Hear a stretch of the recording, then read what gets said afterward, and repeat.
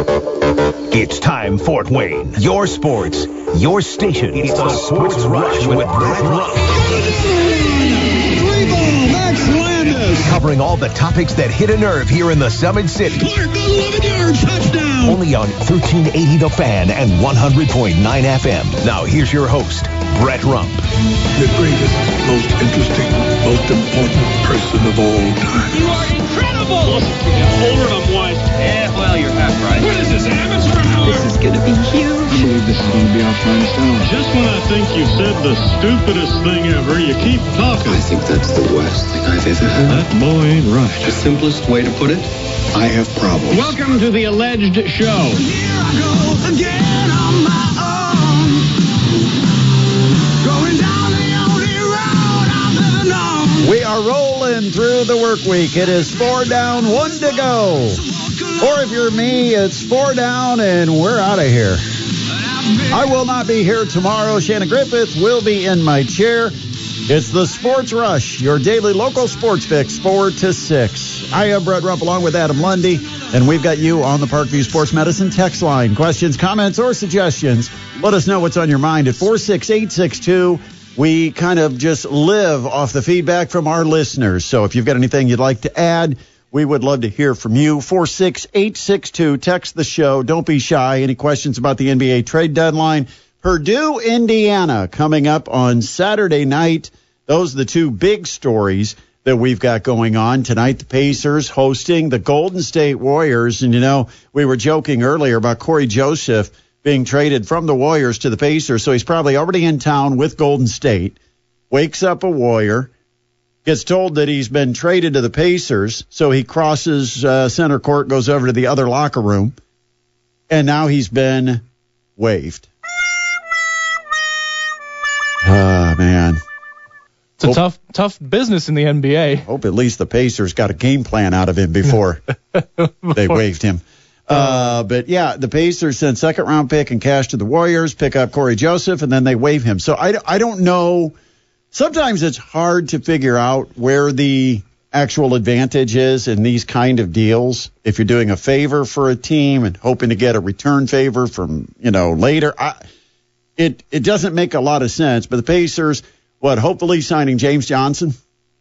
Yeah, that is the plan. Pacers are hoping to sign James Johnson tonight prior to their game against the Warriors, per source. It would be a rest of the season deal.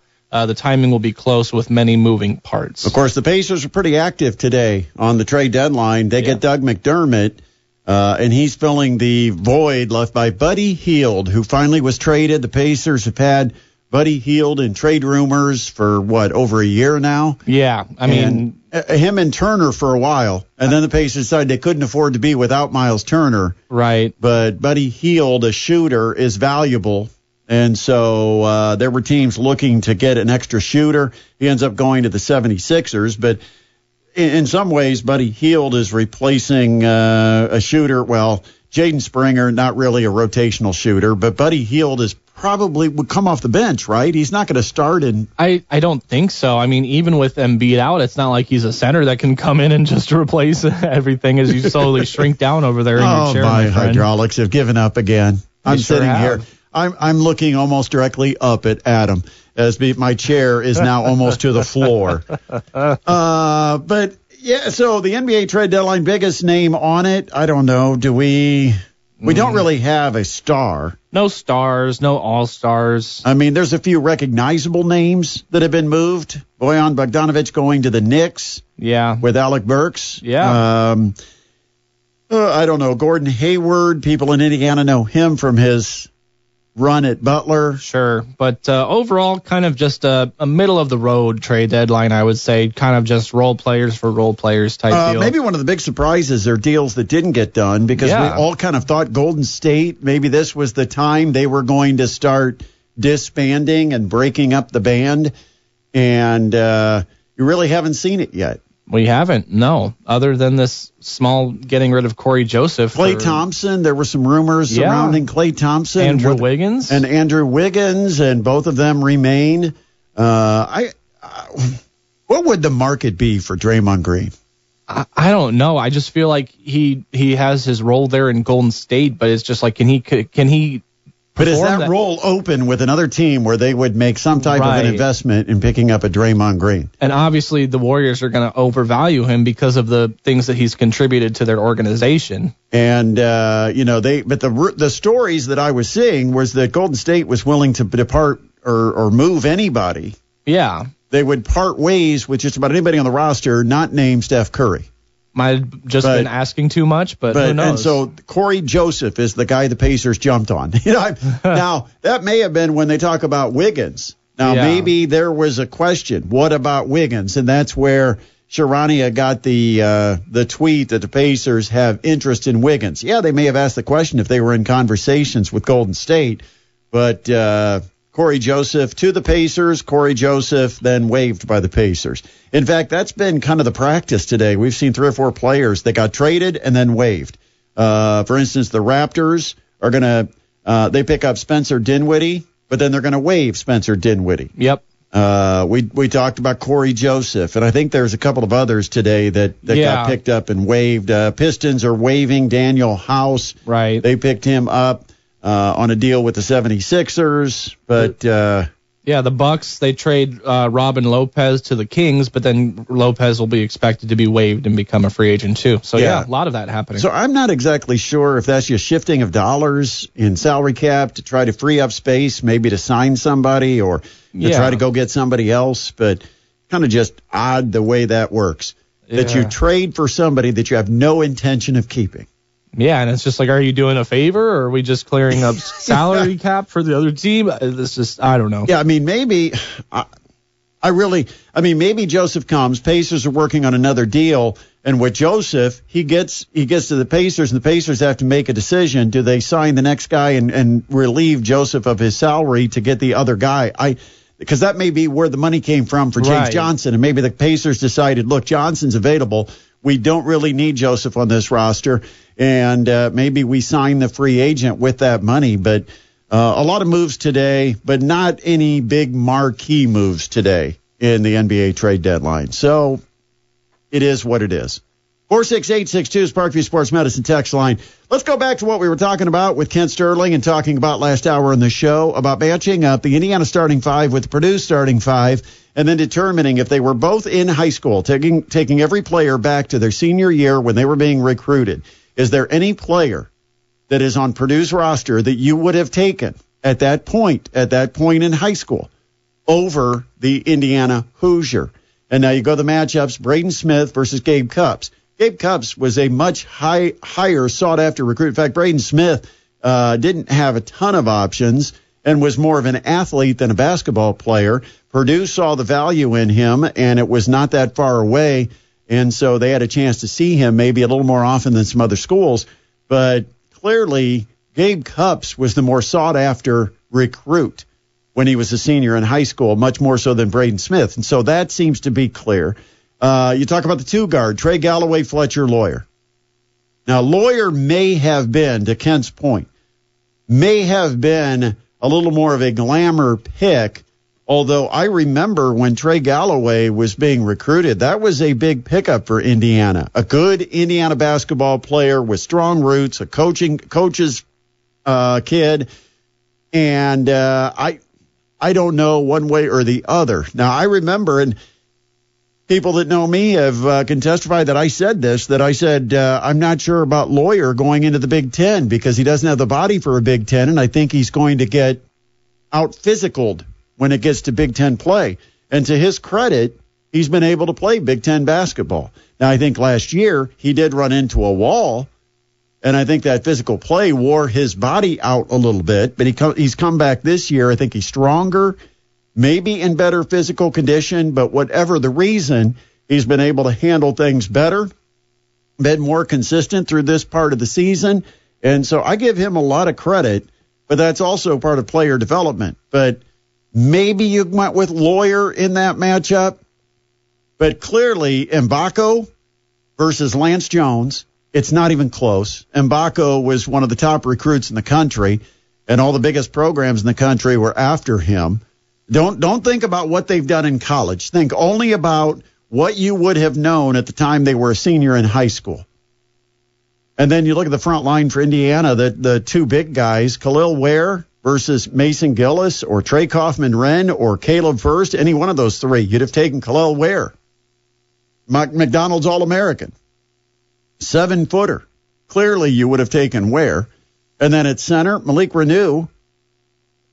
And I know that he's a player of the year and might be the two-time player of the year in college basketball, Zach Edey. But when he was a senior in high school, he was raw. He was known basically as just a big man. That's it. I mean, not a basketball player. A guy that had to develop his basketball skills, and he has developed athleticism. He's developed cardiovascularly, where now he can actually play 30, 35 minutes. I mean, a totally different player now. But if you go back to when he was a senior and you put those two as seniors together, I don't think there's a question you'd have taken Malik Renew. And that's kind of my point. Now you look at the teams, and here's Purdue, number one in the country, and Indiana kind of struggling to stay at 500 in the Big Ten. And what does that say about player development? It's outstanding at Purdue. And it's the big kind of calling card for Mike Woodson, especially with recruits, that, hey, you come to Indiana, and we're all about your personal development. We've got Calvert Chaney on staff who's going to take time to work individually with you and develop your skill and get you ready for the NBA. And as a coach that's been in the NBA, I know better than anyone what it takes to get to that level. And we're going to make sure you are ready and that you're doing things that are going to impress the NBA scouts. And I mean, if it isn't happening or doesn't happen, and you got guys that are already much closer to the NBA than what Purdue is getting, and Purdue's having team success, and if Zach Edey ends up in the NBA, what's that say about Indiana? 46862 is Parkview Sports Medicine text line, 46862. Yeah, it just brings up a lot of questions about player development between the two universities, and obviously Matt Painter is very good at getting a lot of talent out of less predicted to be talented guys. Yeah, and develops them in a system where it's program first, it's unselfish basketball, everybody accepts their role. It's just a different culture right now at Purdue. So the other night, we had a chance to see Roger Goodell speak to select members of the media. And when we say select, yes, they were individually selected to be part of the press conference, because Roger Goodell would only allow the invited media guests to be part of his press conference this year. And, that's a debate for another day. But I was thinking, if you were commissioner, and I'm not talking to you, Adam, I'm talking to our listeners, but if you were the commissioner of the NFL, what is it that is just driving you nuts that you would say, we've got to change this immediately, this can't happen next season? Is it something to do with the television contracts? Is it the deal with Peacock? Is it playoff football on Peacock? Is it game times, game days, the schedule? Is there a rule change you'd want to have? What is bothering you about the NFL that you feel like, if I was commissioner, one of the first things I would do is I would address this?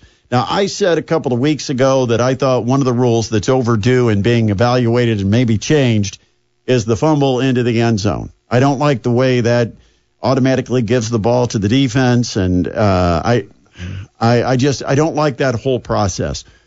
If the offense fumbles and it goes out of bounds just in front of the pylon, then it's the offense's ball wherever the ball was fumbled.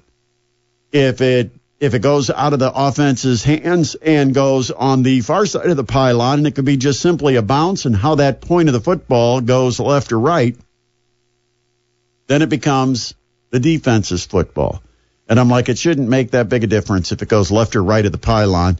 There's got to be a better way to solve that. And, anywhere on the field, if the offense fumbles and it goes out of bounds, it stays the offense's football. But if it happens to happen inside the 5, where the offense has actually gotten themselves into scoring position, and then they fumble, now they actually pay the penalty of giving up the football. I don't like that. I just think it's too punitive against the offense. They can fumble anywhere on the field, near the sideline where it goes out of bounds, and they keep the football. And to me, if you're going to do that, if you think that's a good rule, that the offense fumbles goes out of bounds in the end zone, belongs to the defense, then do it over the whole field. Do it over the whole field.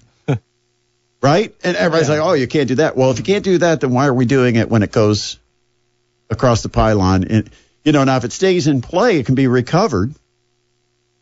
But this is about a football that goes into the end zone out of play.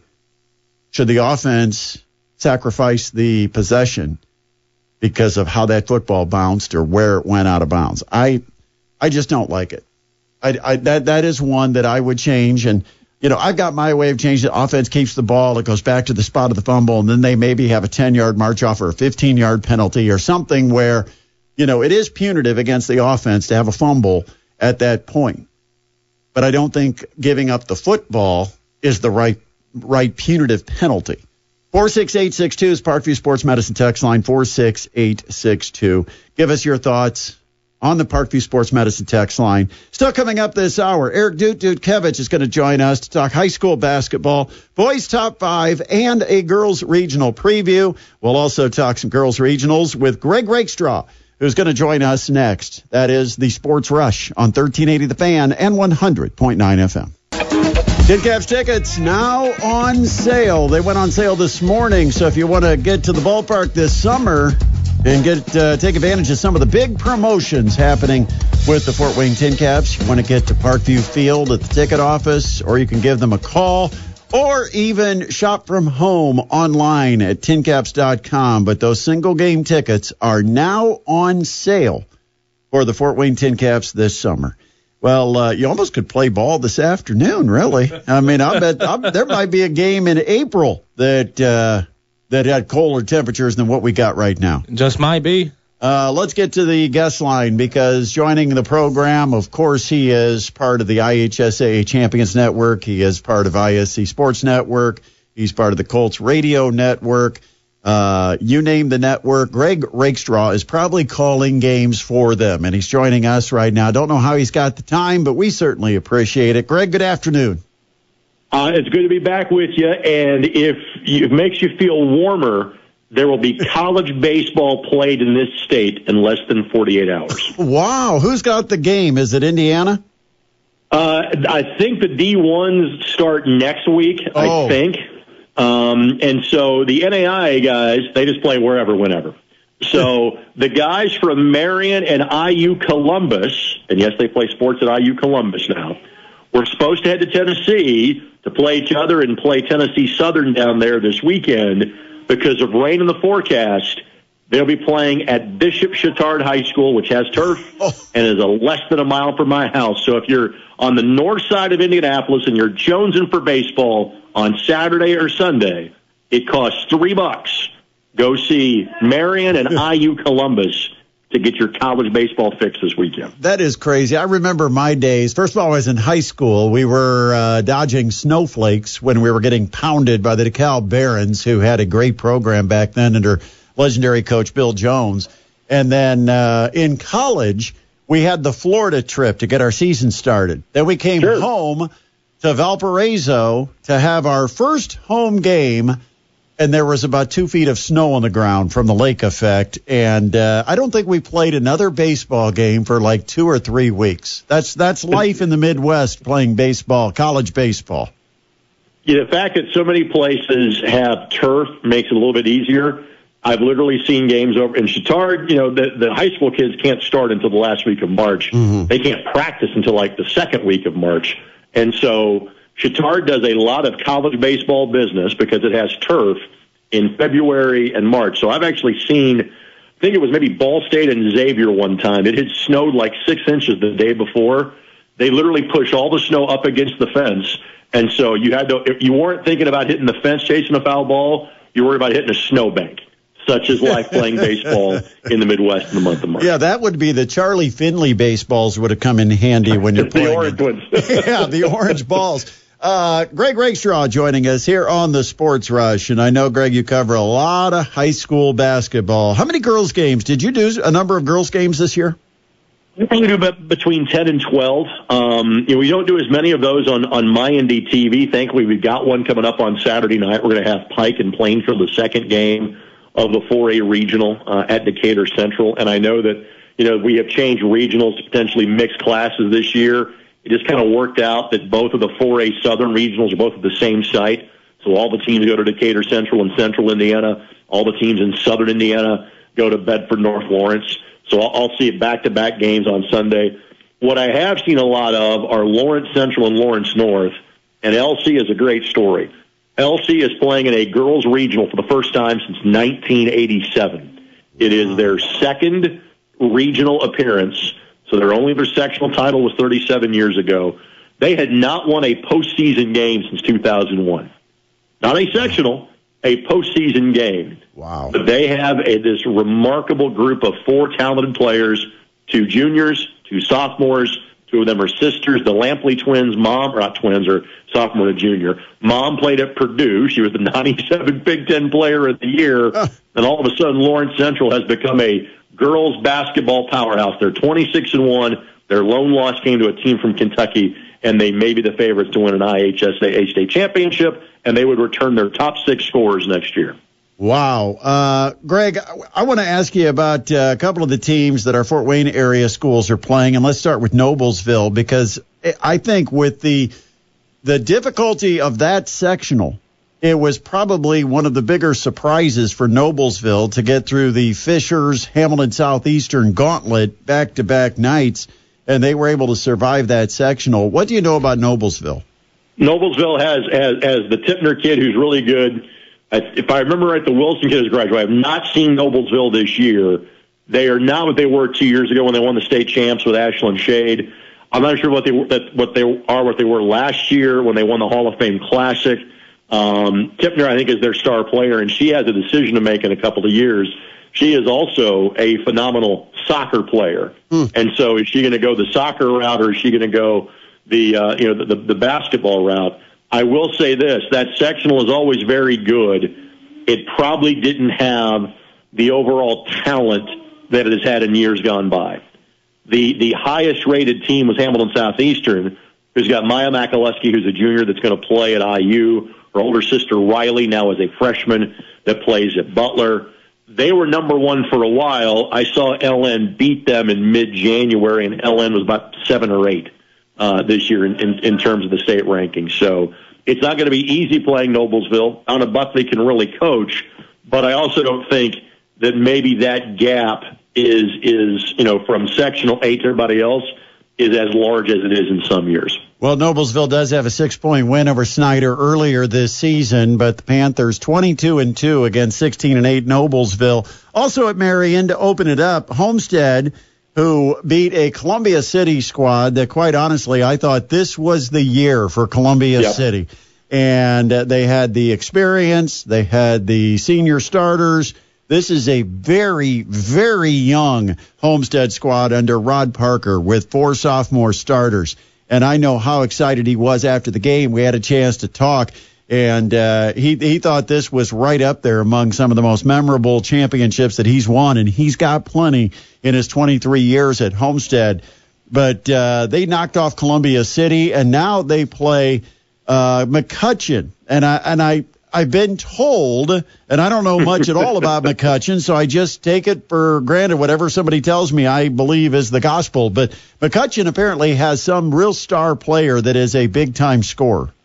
And she is a freshman. Her name is Lily Graves, and she is one of the best freshmen in the country. So you will be hearing about her over the course of the next 3 or 4 years. She is a tremendous player.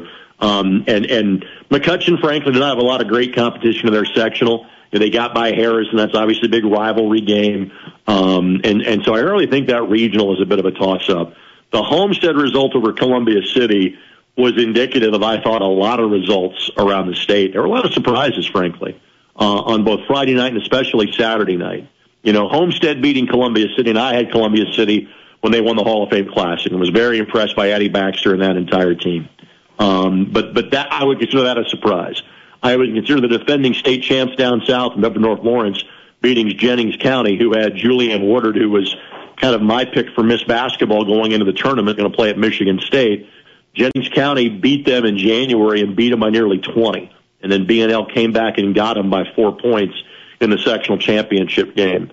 There were a lot of results like that. Kind of 1A through 4A where teams that were favored got knocked off, which means I think it really kind of opens the door for a variety of different opportunities, say especially 2A through 4A over the course of the next 3 weeks. Have you gotten to the point where you have a class-by-class favorite? Well, 4A, I would say Lawrence Central. And again, they play a really good schedule. They have played a number of kind of showcase events, both in this state and elsewhere. And one thing they have intentionally done is they've tried to play in 3 or 4 different events where they would play twice in one day to get them ready for the semi-state, knowing they've not had significant postseason experience. What LC is not is very deep. All their points come from 4 players. If their bigs get into foul trouble, and of that big group of 4, their front line goes 5'10", 6 foot, 6'1". One of their bigs get into foul trouble, they don't know how to replace them. And so that would be my concern with them. I don't think Mount Vernon can get them in the regional round, but there's such experience in Center Grove, Bedford, North Lawrence, and Franklin, who 2 years ago were the runners-up. I think LC will get a good test, if not 2, in the 4A South semi-state. In 2A and 3A, I think it is a lot more open, frankly. And in terms of 1A, Lanesville is the defending champ. Lanesville has 1 loss. It's the same team that literally beat them a year ago in Memorial of Evansville, who's a good ranked team that got beat by Gibson Southern. And Rump, I may be a little biased in that prediction, since that happens to be my hometown and I have several relatives playing on the team. Yeah, so I thought it's interesting, the one class that he has a very distinctive favorite, it happens to be Lanesville. Isn't that amazing? I may or may not have a letter jacket from that school in my possession, so that there is a disclaimer there. Hey, coming up Saturday, we'll see each other down there at the State Fairgrounds. So tell me, IUPUI, how are the Jaguars right now? What do the Dons have to look forward to? Well, frankly, the Dons were their high point of the season for IUPUI when they won back in mid-January. It is one of 2 road wins against Division I competition in state this year, the other one being Valparaiso. It is one of just 2 wins in league play for IUPUI, the other one being against the winless Detroit Mercy squad back on December the 29th. IUPUI's 3-point offense showed some sparks for a while. It has flamed out. They are now the worst 3-point shooting team in Division I at less than 26%, and they make the fewest threes per game at about 3.5 a contest. What they did very well, as you know, against the Dons back in January, they didn't shoot threes. They went 3 of 5 from 3-point range. They also shot exceedingly well from the floor, 59%, and they got the ball down to Abdu Sam in the low block a lot. They drove the ball a lot, which is something that IUPUI does well. So I guarantee you, after getting through Cleveland State last night, today and tomorrow, everything will be about make IUPUI shoot jump shots. Simply stop them from driving, stop them from posting up, and the Dons will have a good chance to reverse that decision from 3 or 4 weeks ago. I know I don't have a lot of say when it comes to the coach's room, but I did kind of just put a little word in one of the coach's ears that I said, I'd consider, even though you don't play it often, I'd consider a zone against these guys. It'd be interesting to see. The Rim has played phenomenal defense on us from 3-point range the last 3 years. I'd consider that too, Mr. Rim. We'll see what happens. Looking forward to it. I'll see you down in the state capitol, down in your homeland down there on Saturday, and we'll talk then. You got it, buddy. See you Saturday. Yep, that is Greg Rakestraw joining us here on the Sports Rush. Got to continue with our discussion on some of the regionals. Of course, we talked a little bit with Greg about Homestead Snyder, but we're also going to get a breakdown of the teams that Woodland, Norwell, Fremont, and Lures, they've all got ahead of them. So we'll talk to Eric Dutkiewicz about it coming up next. It's the Sports Rush on 1380 The Fan and 100.9 FM. This is Purdue Fort Wayne men's basketball coach John Kaufman, and you're listening to the Sports Rush with Brett Rump on 1380 The Fan and 100.9 FM. Go Dons. I'll be traveling with the Mastodons this weekend, so I will not be here tomorrow. Shannon Griffith, the coach, will take over as host of the Sports Rush tomorrow afternoon from 4 to 6 to get you into your sports weekend. Right now, we got to talk Parkview Sports Medicine and Eric Dutkiewicz. He is joining us on the guest line. Dute, how are you this Thursday? Good afternoon. just making my way through town. It's been a busy week with a lot of different signings and different things going on this week. I was out at Wayne and Northside and Snyder yesterday, and a really good opportunity to see some kids heading off to college next year, playing college football, college basketball, soccer, different sports. It's really cool with National Signing Day, and pretty cool to see different kids from our area making their college plans official. Eric, we got to talk to you a little bit about the regionals coming up tomorrow. I don't like the schedule. I think I've made that abundantly clear because I used to think the old format gave us the best day on the high school basketball calendar when you had the morning, the noon, and the night game. I love that because I would often be at a Mastodons game, so I didn't have to go cover 3 games in one day. But, no, seriously, though, I miss that day. I really do. But we've got 1-game regionals, and so you look around the state, and it seems kind of odd when I look at the pairings and I see McCutcheon versus Homestead, Noblesville versus Snyder. Your assumption is, oh, and if Homestead and Snyder win, they could play each other. Well, it might be another week or so before you see that. But let's talk a little bit about these matchups. I'll let you go ahead and start for you. We just talked to Greg Rakestraw quite a bit about these Homestead-Snyder matchups, so we don't have to spend very much time on this. But give us a quick rundown of what to expect with Homestead and Snyder. Yeah, I think Homestead have been playing really hot.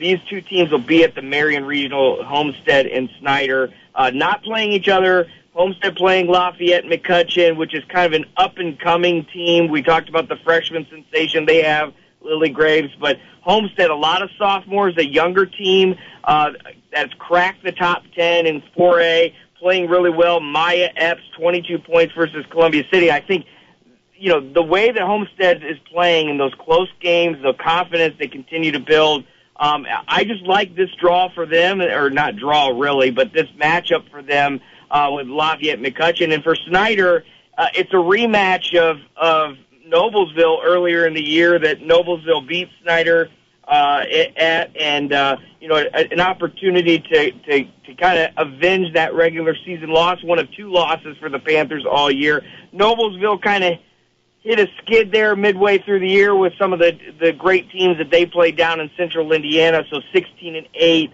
number 13 really outside of the top 10 in 4A.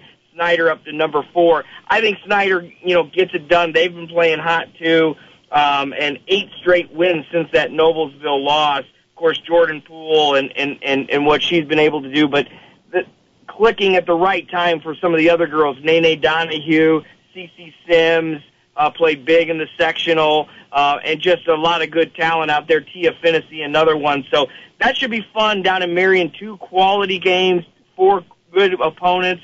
And 2 of them from the Fort Wayne area. It should be a fun one. I'll roll with Homestead and Snyder moving on to semi-state. Woodland takes on the giant Hamilton Heights, and Hamilton Heights has been a successful program for so long, and for Woodland, kind of, I don't want to say an upstart, but a team that doesn't have the same kind of tradition.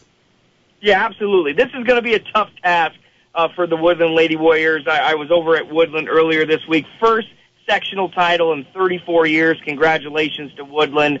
And Dave Randall, their head coach, who used to be a boys coach at Woodland, won a sectional 10 years ago, now done it with the girls in his first year. But, there again, they are a younger team that found success. They got the right draw in the sectional, and they take down that open sectional that was up at Garrett with Angola, Concordia, Garrett, and them. They make it through and go on to the regional. But, yeah, this Hamilton Heights team, number 1 team in 3A, 23-2. You got to go all the way to LaPel, which is about an hour and 45 minutes away from Allen County and Woodburn.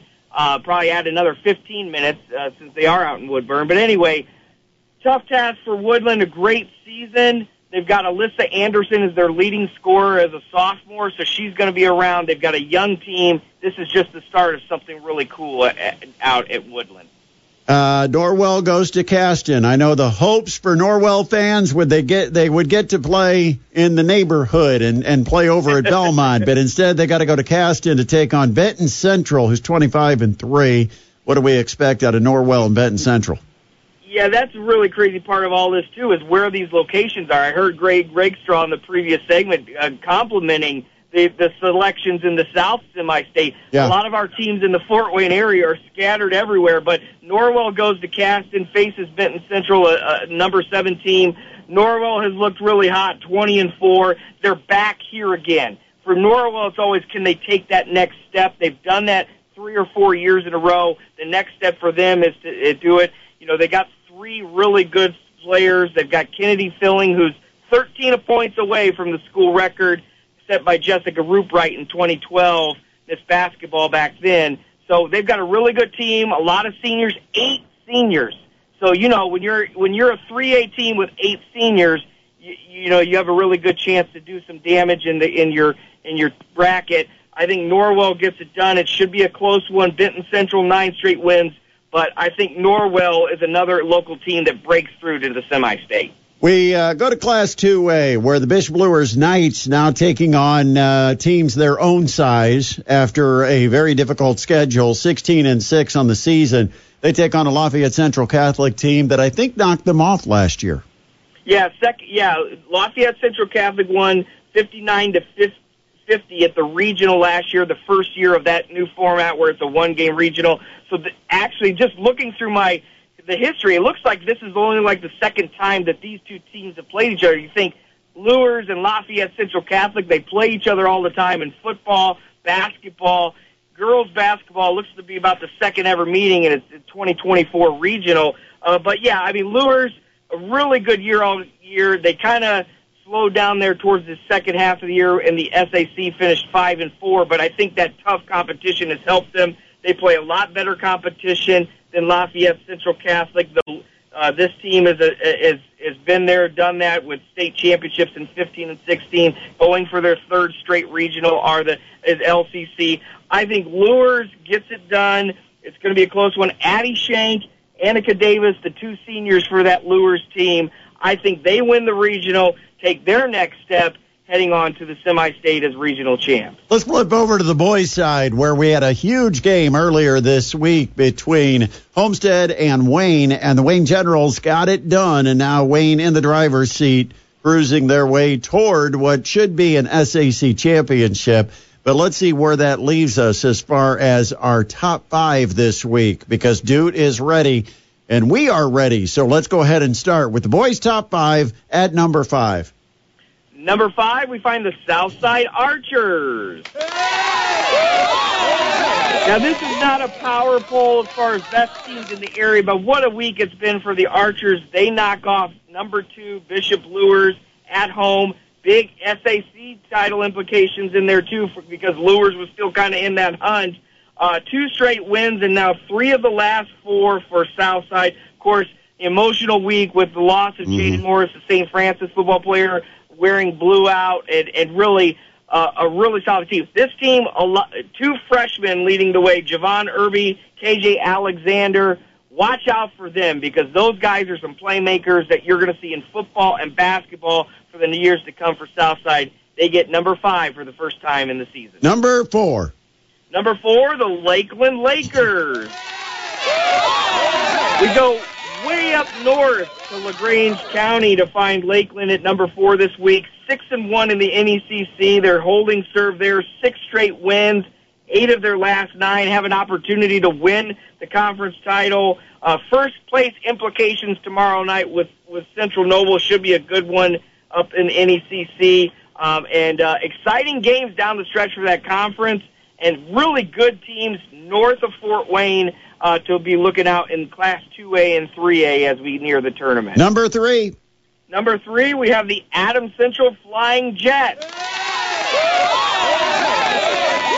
You know, the last month or so, a couple weeks, maybe more of the just Jets, maybe not the Flying Jets that we've seen all season long, but they took a couple L's in there, but they're back on the right track. Still 5-0 in the ACAC. They have clinched a share of back-to-back titles. They can go out. There's a few more games. I think tomorrow they can win it outright against rival South Adams. Isaac Schultz has looked great for them all year. This is a team that's in the top 10 in 2A and really looking, or 1A, I should say, looking to make a deep run this year as well. Number 2. Number 2, the Columbia City Eagles. A big win Saturday afternoon against Norwell. Both teams were 2 of 3 teams in first place of the NE8, so they give Norwell the loss. They maintain their first place position in the NE8 along with Belmont, who they beat earlier in the year. So they have an opportunity to move forward tomorrow night to get their first conference title since 2016, I should say. Columbia City really looking good, really hot right now. 6 straight wins. This team is looking really good and a fun team to watch at that. Here we go. It's the number 1 team on the top 5 this week. Number 1, the Wayne Generals. Shocker. You know, we're not shocked by it at this point. You know, they continue to look great. They beat the Homestead on Tuesday to get in the driver's seat and stay in the driver's seat in the SAC. Of course, they beat Lures last week as well. 8 straight wins for this Generals team, just averaging over 69 points a game. So they like to score. Plus, now they got, we talked about Javon Lewis Jr. Now they have Chase Barnes back, who's an extra weapon on that team. This Wayne team is poised to go back-to-back in the SAC for the first time in school history. They got to beat Southside tomorrow to clinch a share, and they got Concordia next week. A really good team, quietly under the radar across the state, but I think we finally know how good this team is in the Summit City. All right, dude, tell me, what is the latest that we need to know about Parkview Sports Medicine? Yeah, with the winter season wrapping up and some of the sports ending, JV getting done, some of the teams losing out of the postseason, maybe a time to just where people are off of their sports and just need to get some sports performance training through we invite people to check out our PSM Performance Edge program. It's individualized training that will maximize your athleticism, get you better at your sport at whatever level you're in, and help you on that path to becoming a better athlete. For more information, including to get a free consultation with our performance staff, log on to parkviewsportsmedicine.com/edge and earn your edge today. You know what they say, if you just got beat in the sectionals, next year starts now. Absolutely, and it's a great way to start by getting in with PSM Edge and seeing how we can help you there and benefit, not just on the court, but just as an athlete overall. Yep, absolutely. Dude, always appreciate you. Thanks so much. We'll talk to you again. Yeah, take care. Yep, that is Eric Dutkiewicz joining us from Parkview Sports Medicine. We'll take a time out, come back, put the wraps on this Thursday edition, just ahead of the high school coaches show coming up at 6 o'clock. You're listening to the Sports Rush on 1380 The Fan and 100.9 FM. Pacers hosting the Warriors tonight down in Indianapolis. Cambridge Fieldhouse will have the broadcast for you coming up right after the high school coaches show. Of course, a lot of our teams heading into regional action on girls basketball with Homestead, Snyder, Norwell, Bishop Lures, all hitting the road. You've got Fremont and Woodland still playing. Best of luck to all of our teams that play this weekend in the girls basketball regional. Get out there at the regional, win one game, claim a title. What a day it is for high school basketball. I don't like it. Don't like it. Like the old format, Adam, got to admit. Back in my day. But anyway, best of luck to all of our girls basketball teams. And if you want to get previews of that and more, Justin Kinney hosting the high school basketball coaches show, and that comes up next. I'm out tomorrow. Shannon Griffith will be here to fill in on the Sports Rush, get you all set for your sports weekend and Super Bowl weekend. How about that? You know where the Super Bowl can be heard? Right here. Well, I better be here. I'd be in a lot of trouble with our program director. Yes, we have the broadcast coming up on Sunday. Thanks to Kent Sterling, Greg Rakestraw, and Eric Dutkiewicz for joining the show. Have a great Thursday night. This has been the Sports Rush on 1380 The Fan and 100.9 FM.